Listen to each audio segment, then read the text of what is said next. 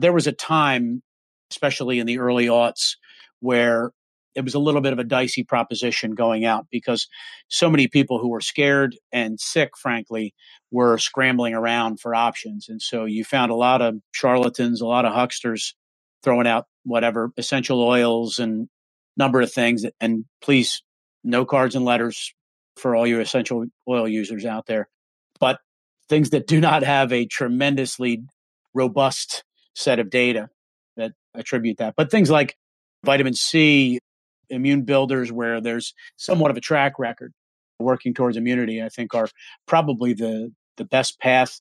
But yeah, you can Google Lyme and naturopathic treatments and get a few 100,000 options quickly. And that being discerning about your own health and being your own advocate is probably one of your other best defenses in taking control of your health.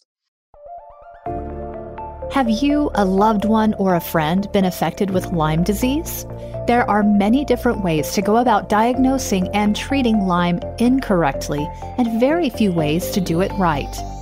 In this special podcast series, Scott Endicott, Dr. Ben Lockwin, and Tom Fox uncover the shortcomings in the current standards and practices and open up a dialogue about how we can better help patients with this disease. This is Tom Fox. I'd like to welcome you to episode 4 of Understanding Lyme Disease, a podcast series where I'm joined by Scott Endicott, a Lyme disease sufferer and executive in healthcare, and Dr. Ben Lockwin, a healthcare futurist. In episode 4, we take up one of nature's wonders, which is the body's own immunity, and why that is the first line of defense against this disease. Hello, everyone. This is Tom Fox, back again with Scott Endicott, clinical research professional, and Ben Lockwin, healthcare policy maven, and also Sherlock Holmes maven. We haven't talked about that. True. Today, we're going to talk about in episode 4, immunity as a first defense. So, gentlemen, first of all, welcome back. Thanks, Tom. Thanks for having us, Tom. You know, Tom, every time I hear your voice, it's like better than the time that directly preceded it. The game's afoot. What can I say? The first question I wanted to throw out for your consideration is, when patients have been failed by the current medical practice, where do they turn? So let me field this one first. I think something, Tom, that you and I have talked about on other podcasts pertaining to compliance and ethics has been that in almost any case that you can imagine, prevention beats correction all the time. So the first thing that we would like people to know is if they're in endemic tick regions where Lyme disease is known, to prevent the tick bites essentially can do a lot more than then trying to find better treatments. So I think we would be remiss if we didn't mention wearing DEET, which is a chemical and bug repellent, which DEET is this chemical called N,N-diethyl M-toluamide, but also permethrin, which is something that you can spray clothes with. A 0.5% permethrin solution will kill ticks almost on contact. And if you find a tick on you, to remove them immediately with tweezers, and no other remedies, not coating them with petroleum jelly, not trying to burn them off, anything like that. So then, should a patient be in a situation where they have a bullseye rash or they've got, let's say, confirmatory blood work suggesting that they have Lyme disease, they will get the typical standard of care that we talked about in the previous episode. And in a scenario which is not uncommon, they'll find themselves with what is called PTLDS, which is post-treatment Lyme disease syndrome. And so these are patients who have been treated with doxycycline, with amoxicillin, ceftriaxone, maybe even intravenously, and they still have this post-treatment set of symptoms. And some of those symptoms are the ones that Lyme patients would have anyway. It could be fever, headache, fatigue, malaise, still joint pain and arthralgia, as was mentioned, I think, in the first episode this week that we talked about. So there are lots of people who have been, quote unquote, properly treated, and they feel as though they still have lingering symptoms. And I think that's really where we need to jump in with this episode to talk about, all right, so those who have seen some modicum of treatment and they're still presenting with issues to how they're feeling or functioning, as I mentioned in the last episode, now what? There used to be something called chronic Lyme, and that was essentially what people thought was Lyme that persisted over a long period of time. But the medical community now pretty much disfavors this chronic Lyme terminology because when you look at antibody test results, there can be no evidence of a persistent infection left, which is something Scott mentioned a couple episodes back this week.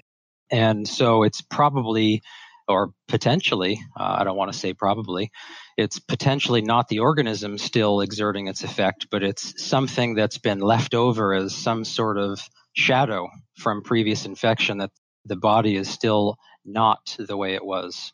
So I think with that, Scott, take us away to now what? So they have post-treatment effects. What can be done?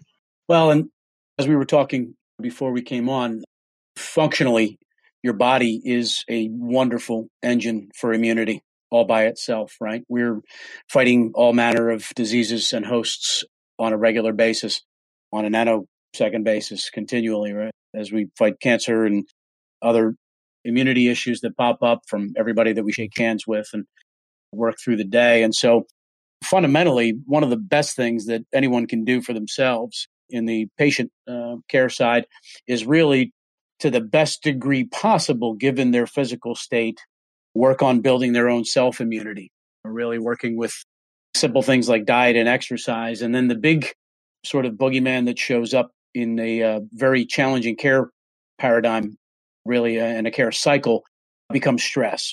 And stress is a major impact that's been proven. It's a major impact on immunity in humans and mice and deer and everybody that's out there. Every organism that's out there is affected negatively by stress. And so one of the best, yes, exactly. We'd like to stress them a little bit more after today's episode. But truly, building immunity is going to be your best path forward.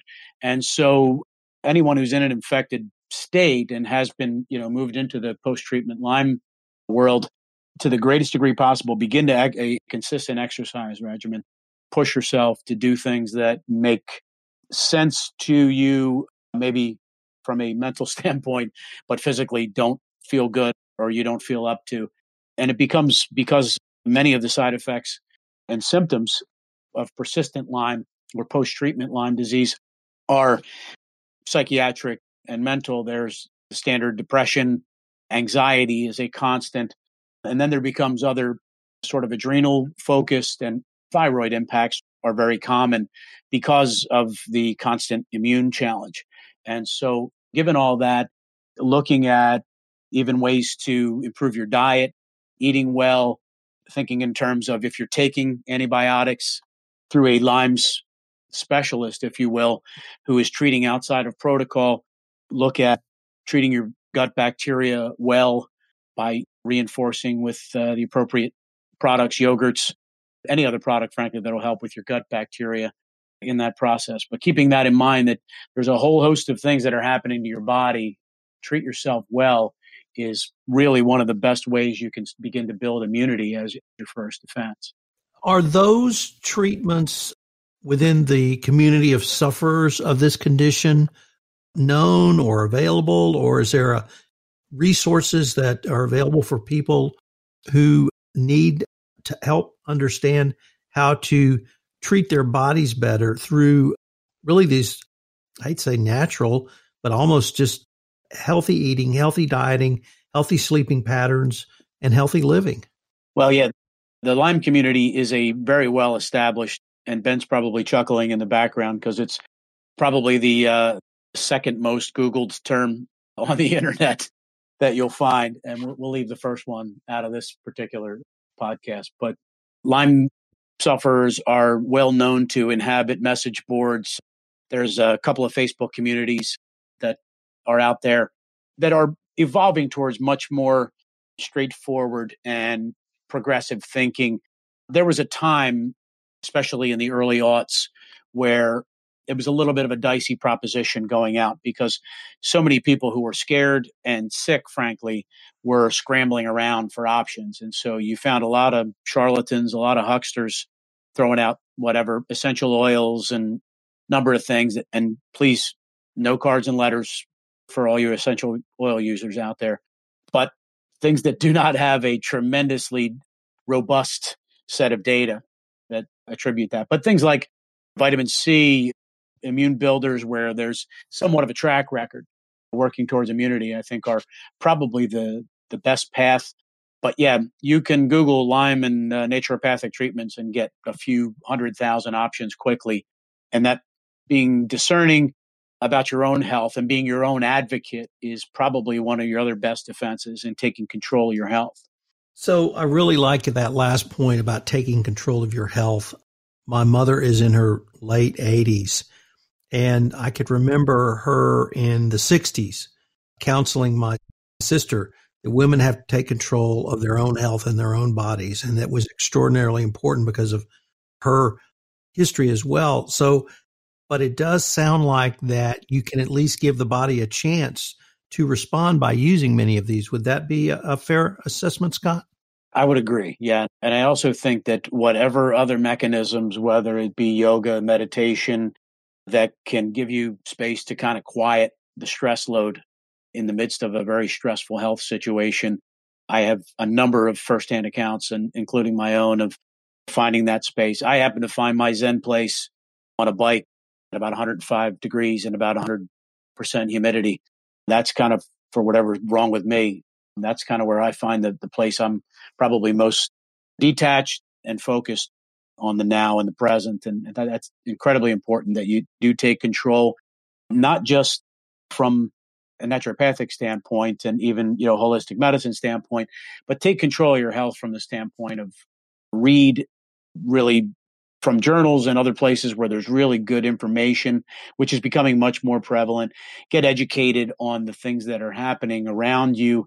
And you really have to make decisions about your own care and what you do with them. I'll give you a quick example. I was 7 months the last time in 2012 when I had a very challenging flare up that pretty much disabled a lot of my ability to function in the working life.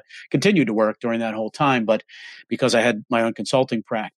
But given all that, it took 7 months of various types of antibiotics being switched back and forth to kind of suppress the effects and impacts by a Lyme specialist who was doing it completely out on his own. And we arrived at a point where he and I sat down and he said to me, "Okay, Scott, we're going to go whole hog here and we're going to kill this thing." And I had a conversation with my physician and said, "You know what, doc, what I need is to get back to life. I don't necessarily need to be a prize winner of the Lyme disease destroyer category," because he also warned me there were going to be a lot of side effects that came with increasing antibiotics dosage, et cetera. And to the point of taking control, I had a direct conversation with him and said, "Hey, I think it's time we parted ways. I've appreciated where you've gotten me to. I've arrived at where I want to be and where I can get back to full functionality. And I haven't left that space since, Tom." So there is some aspects of this where taking control is not just a naturopathic, homeopathic approach, but really a lot of it is educating yourself, getting up to speed on what's happening with your own health and your own body and your own treatment, and then taking charge and making decisions that make sense for you and your family. Well, gentlemen, unfortunately, we are near the end of our time for this episode, but I hope our listeners will join us for our final episode tomorrow, where we take a look at being a good host. Gentlemen, I look forward to your concluding remarks tomorrow. Thank you, Tom. Thanks, Tom. This is Tom Fox. I hope you found episode 4, Immunity as a First Defense, informative. I know I did. In this episode, you got a lot more information from Scott Endicott about his personal journeys and struggles as a Lyme disease sufferer. We started off, though, by taking some very practical approaches to defenses you can use. One is if you're going to be in an area where deer or deer ticks or there's a prevalence of Lyme disease, take some precautions. Wear long pants. Wear appropriate hiking boots. If it's not too hot, wear a long sleeve shirt. But there are also some salves and sprays you can put on that will protect you from ticks. So try to use some good common sense if you're going to be out in the woods. But as you move forward, if you do find yourself in this situation, there are a lot of non-standard protocols that you can use. And it basically revolves around you taking charge of your own health.